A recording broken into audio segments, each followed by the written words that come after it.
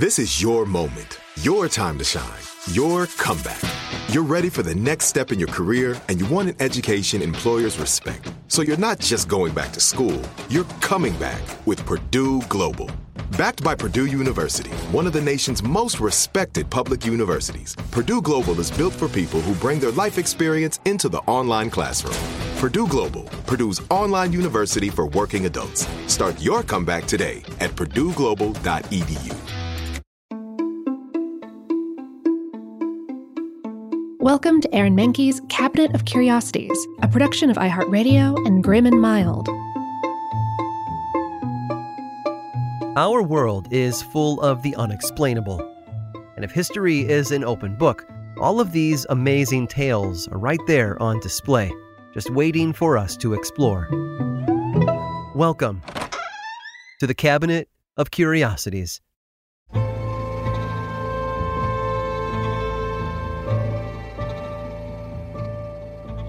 Everyone needs to get away now and then. When the daily grind gets tough, it's nice to relax on a quiet beach, or fly off to a foreign place and immerse yourself in a rich culture other than your own. And for some travelers, all they need is the open sea and an all-you-can-eat buffet. Today's cruise ships offer guests all the luxury of a major hotel with the added benefit of a fun destination. But to understand true luxury, one must go back almost 90 years to the most decadent ship of them all, the Queen Mary. Built from 1930 to 1934 by White Star Line, the RMS Queen Mary was a transatlantic ocean liner named after Mary of Teck, who was the Queen of England at the time. The ship boasted a traditional design with a prominent bow and 3 orange and black smokestacks along its top. Inside, the liner was filled with all manner of first-class amenities, including a pair of indoor swimming pools, a lecture hall, and beauty salons. Parents of all classes even had access to nurseries for their children, for when mom and dad wanted to hit the dance floor or get some much-needed alone time. The Queen Mary's telephone system could also make calls all over the world. There was no question this was a White Star ship, as she was clearly cut from the same cloth as her long-lost sister, the Titanic. She was converted into a troop ship during World War II, carried Allied soldiers overseas for several years. It took about 10 months to change her back into a passenger ship after the war, and then she continued to sail for another 20 years. She underwent a number of modifications during that time, both inside and out, before she was retired in 1967. Permanently moored in Long Beach, California, she was converted once again, this time from a working ship into a floating hotel. Her lower levels were transformed into an aquarium and museum, while her boiler rooms were removed completely. Over the years, the Queen Mary went through several owners, all of whom had different ideas about what the liner should have been. Hotelier Jack Rather happened to be one of those owners. He and his wife used to sail on the Queen Mary back when it was still in service. So when the opportunity to lease the property arose in the 1980s, Rather jumped at the chance. He was no stranger to running a hotel either. He'd built one back in 1955, which had proven quite successful. It was so successful, in fact, that a prominent California business owner tried to buy it a number of times, but never quite had the money to do so. It wasn't until decades after this entrepreneur's death when his company was finally able to afford Rather's hotel and the property on which it sat, which happened to also include the Queen Mary. This company had big plans for the liner and hoped to take advantage of its dark history. You see, the Queen Mary was home to countless ghost stories and tales of paranormal activity, which led to it becoming known as the most haunted hotel in America. During World War II, for example, an accidental collision with another military vehicle led to the deaths of 300 personnel on the other ship. As a passenger ship, a temporary home for living, breathing human beings, the Queen Mary was believed to have been the site of almost 50 deaths, including drownings, murders, and even other strange departures. Her new owners wanted to turn a night's stay into a fully immersive paranormal experience, and the piece de resistance? Room B340. Those who entered the notorious room reported strange happenings, such as the floors creaking at odd times or distant voices calling from beyond the grave. Faucets in the bathroom would turn on by themselves, and on more than one occasion, ghostly images showed up in the mirrors, frightening the guests. The thing was, Room B340 wasn't really haunted. The company just wanted people to think it was. They had installed all sorts of effects to give anyone staying in the room the sense that they weren't alone. Unfortunately, the idea of actually sleeping in a haunted hotel didn't really sit well with tourists, and the concept was abandoned. It was kind of surprising, though, since it had been formulated by a company adept at building ghost-infested structures before. They'd even tried to use the techniques from their other attraction on the Queen Mary. But Disneyland visitors didn't mind visiting the haunted mansion for a few minutes at a time. They just didn't want to spend several nights in its floating equivalent. After Disney gave up its idea of a haunted ocean liner in the early 1990s, it ripped out all of the Imagineering technology from room B340 and locked it up for good. Which only adds to the mystery. Why was the door locked? What had happened in there? Why couldn't anyone go inside? Over time, knowledge of Disney's involvement melted away, and the rumors of the Queen Mary's hauntings led to the idea that room B340 was one of the scariest places on the ship. It was also believed to have contributed to ghost sighting claims from guests decades later. Whether you believe the Queen Mary really is plagued by ghosts depends on whether you believe in the paranormal at all.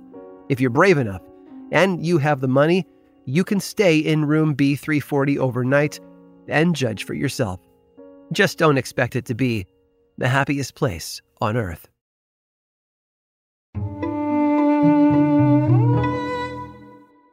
Do you dream of a healthier life, but education feels out of reach? Trinity School of Natural Health makes holistic education accessible with online programs to fit your busy schedule. Trinity School of Natural Health makes holistic education accessible with online programs to fit your busy schedule. Trinity School's Certified Natural Health Professional Program is the perfect entry point to gain foundational knowledge to empower yourself, your family, and your community to live healthier lives. Turn your passion into a career. Visit trinityschool.org for more info now. This episode is sponsored by Intuit. Here's a story for you. Once upon a time, a young woman was haunted by the ghosts of bad financial decisions, with credit card debt and an empty savings account looming over her every day. When she tried to ignore these ghosts, they only grew bigger and scarier, and these ghosts of her bad financial decisions were stopping her from living her best life. So she decided to face them head on and take control of her finances with help from Intuit. Intuit helps you face your financial fears with confidence through products like TurboTax, Credit Karma, QuickBooks, and MailChimp. Whether you're trying to manage your money or trying to run a business, Intuit gives you the confidence to take control of your finances so you can live your best life. Intuit is the financial platform that helps everyday people prosper. Intuit has helped 100 million people live their best financial lives. Visit Intuit.com, Intuit.com, to start living yours. Let's get into it. Now I'd like to introduce you to Meaningful Beauty, the famed skincare brand created by iconic supermodel Cindy Crawford. It's her secret to absolutely gorgeous skin. Meaningful Beauty makes powerful and effective skincare simple, and it's loved by millions of women. It's formulated for all ages and all skin tones and types, and it's designed to work as a complete skincare system, leaving your skin feeling soft, smooth, and nourished. I recommend starting with Cindy's full regimen, which contains all 5 of her best-selling products, including the amazing youth-activating Melon Serum. This next-generation serum has the power of melon leaf stem cell technology. It's melon leaf stem cells encapsulated for freshness and released onto the skin to support a visible reduction in the appearance of wrinkles. With thousands of glowing 5-star reviews, why not give it a try? Subscribe today and you can get the amazing Meaningful Beauty system for just $49.95. That includes our introductory 5-piece system, free gifts, free shipping, and a 60-day money-back guarantee. All of that available at meaningfulbeauty.com.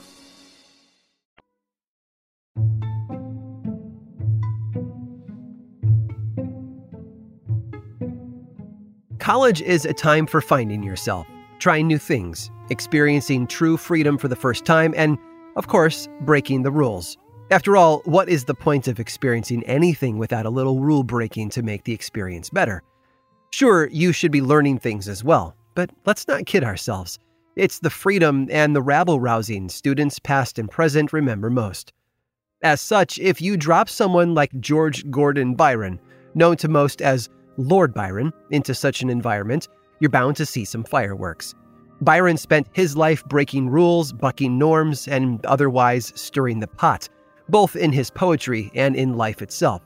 That's what happens when you become a literary icon by the ripe age of 20. Having been born into a troubled childhood to a schizophrenic mother and a father nicknamed Mad Jack, as well as being cared for by an abusive nurse, Byron's tumultuous life makes sense. He was also born with a club foot, a condition he blamed on his mother's tight corsets, which earned him constant mockery from his classmates. As such, he did not find much comfort throughout his early days, though he did find one particular avenue that helped him grin and bear it: the companionship of animals. Byron had numerous dogs and cats throughout his upbringing, but he also dabbled in exotic pets as well: monkeys, foxes, peacocks, and even crocodiles. Although the exotic pets didn't make as lasting of an impression as his favorite pet of all time, a dog named Bosun, who died of rabies in 1808.